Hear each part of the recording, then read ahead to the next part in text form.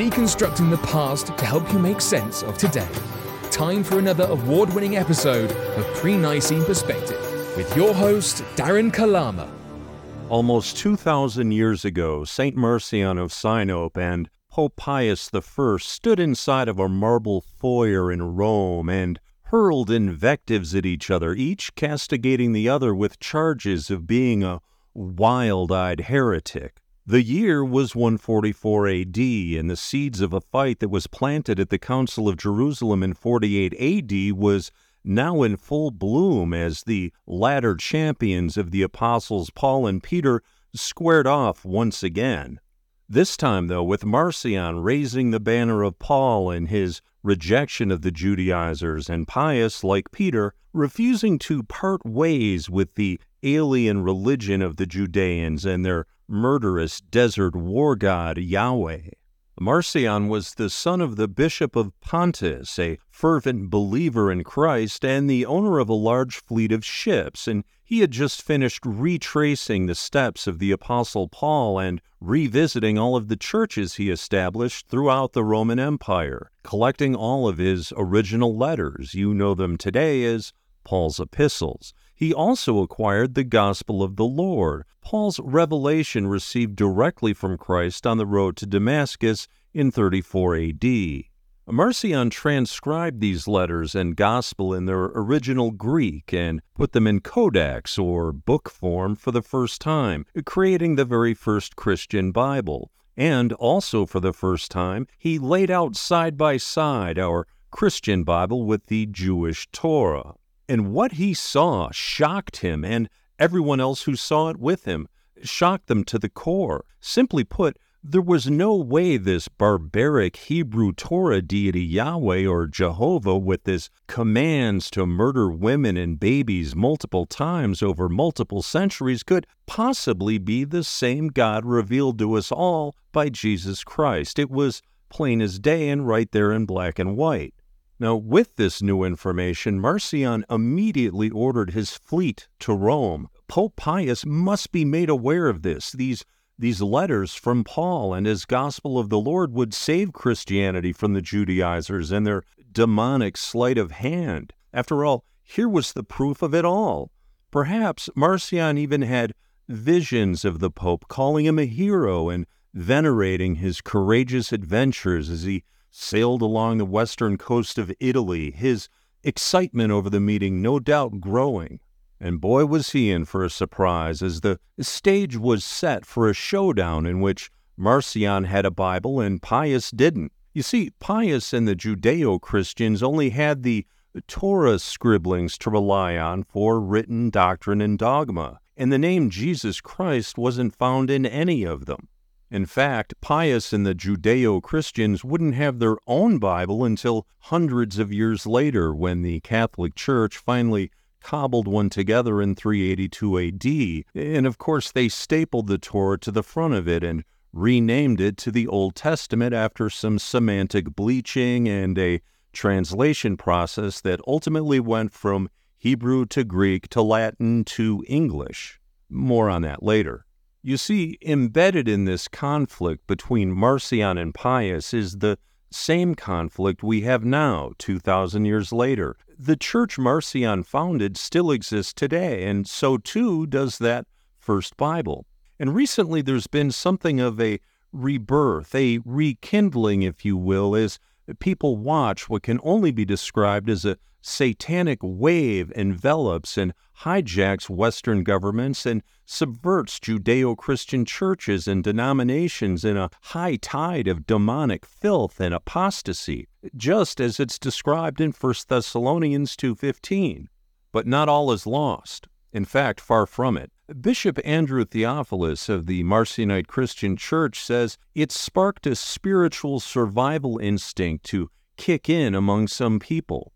People who perhaps years or even decades ago struggled with the gnawing feeling that something just wasn't right about this Bible with its two different religions stapled together, the God of each representing polar opposites of the spectrum of good and evil, one demanding his worshipers commit genocide and murder women and even little babies still in the womb on multiple occasions.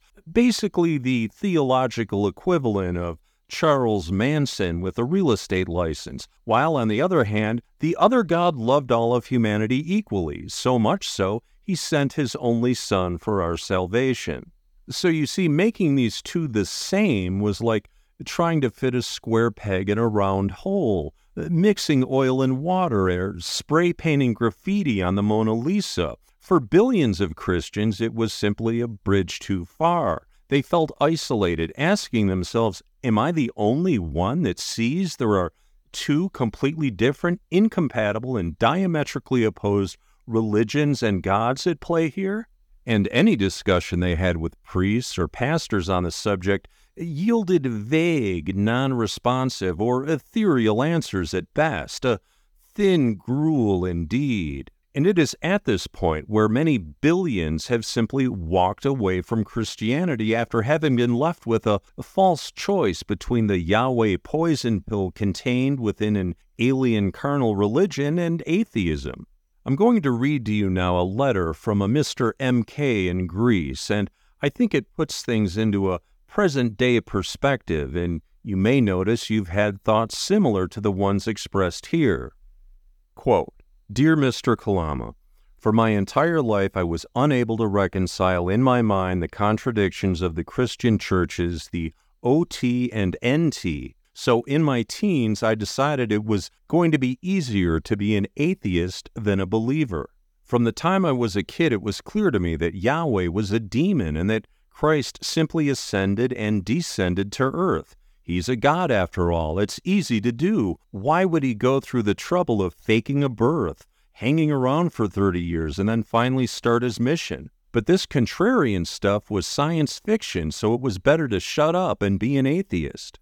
At the age of 55, I tried to reconnect with the church, but once again found myself struggling with the contradictions. Then I stumbled upon your Pre-Nicene Perspective podcast.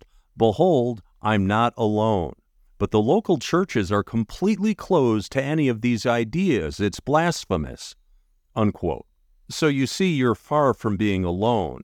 And I chose this letter not because there was anything unique about it, but rather because it captures and encapsulates the essence of thousands of other letters and emails we've received at Pre-Nicene Perspective. And more importantly, it's the exact same kind of correspondence received by the bagful at the Marcionite Christian Church.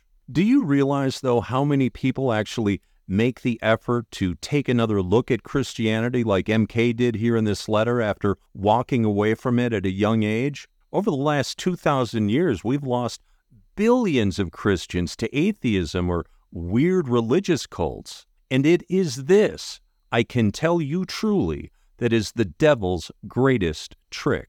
The fact that people have to spend their entire lives to even become aware that the first Christian Bible even exists should tell you a lot about the efforts made over the millennia to suppress it, including, but not limited to, a damnatio memoriae from the Roman emperors that came within inches of erasing it entirely from history. At the end of the day, it's very simple. You signed up for Jesus, but they sold you a Yahweh. Ask any candidate for the seminary why he's there. Well, he was driven by a calling to Jesus, and their instructors will subvert and replace that calling by spending years indoctrinating him into the Yahweh cult and convincing this soon-to-be priest that 2 + 2 does indeed equal 5. But it doesn't have to be that way. And for millions of the pre-Nicene Christians before you, it wasn't. If they were somehow teleported to our era today, they would take one glance at the Judeo-Christian Bible with its alien Torah stapled to the front, pause, look at the decayed, apostate Judeo-Christian megachurches preaching about some figment of their imagination called Yeshua, and ask you why you are worshiping the same barbaric deity as the people who killed Christ. Why? And their next move would probably be to buy airtime and organize a worldwide exorcism on live TV, and Lord knows we need it. And by the way, as an important aside, You won't find the name Yeshua in any Christian Bible, nor will you find the name Jesus Christ in any Torah Old Testament.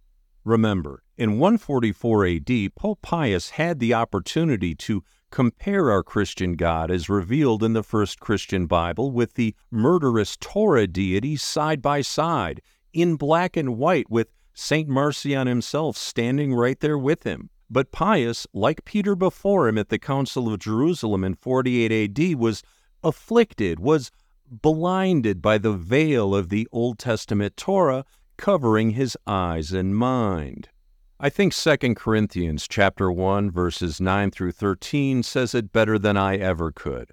Quote, "Seeing then that we have such hope, we use great plainness of speech, and not as Moses, which put a veil over his face, that the children of Israel could not steadfastly look to the end of that which is abolished. But their minds were blinded. For until this day remaineth the same veil untaken away in the reading of the Old Testament, which veil is done away in Christ. But even unto this day, when Moses is read, the veil is upon their heart. Nevertheless, when it shall turn to the Lord, the veil shall be taken away."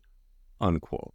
Of course, in the end, Peter was crucified upside down, and Pius obviously chose poorly. Marcion himself would walk away from that meeting and establish new churches across the entire expanse of the Roman Empire based on that first Bible, and it would grow even larger than the Roman Catholic Church at one point. Knowing what we know today, ask yourself, who was the real heretic? And also know you're not alone. You can reconnect with that first Bible in the Marcionite Christian Church at marcionitechurch.org and theveryfirstbible.org. Reconnect with the golden years of Christianity when we had our own Bible, our own faith, and our own God as revealed to us only through Jesus Christ. Stop renting a room in someone else's religion and stop internalizing the commands of your oppressor. Our Father expects better of you. In closing, MK's letter also asked about attending Mass, and I would be remiss if I didn't address it here in the episode as well. If a Marcionite meeting house isn't in your area, the reconstructed Pre-Nicene Mass is broadcast daily on the Pre-Nicene Christian Radio Network, and that happens at 8 a.m. EST every day, every morning. You can find PCRN at pre-nicene.org. May our Father's Holy Spirit find and guide you, even as the enemy of all mankind persecutes us. I'm Darren Kalama, and we'll see you next time on Pre-Nicene Perspective. Kill them all, old and young, girls and women, and little children. Does that sound like something Jesus would ever say to you?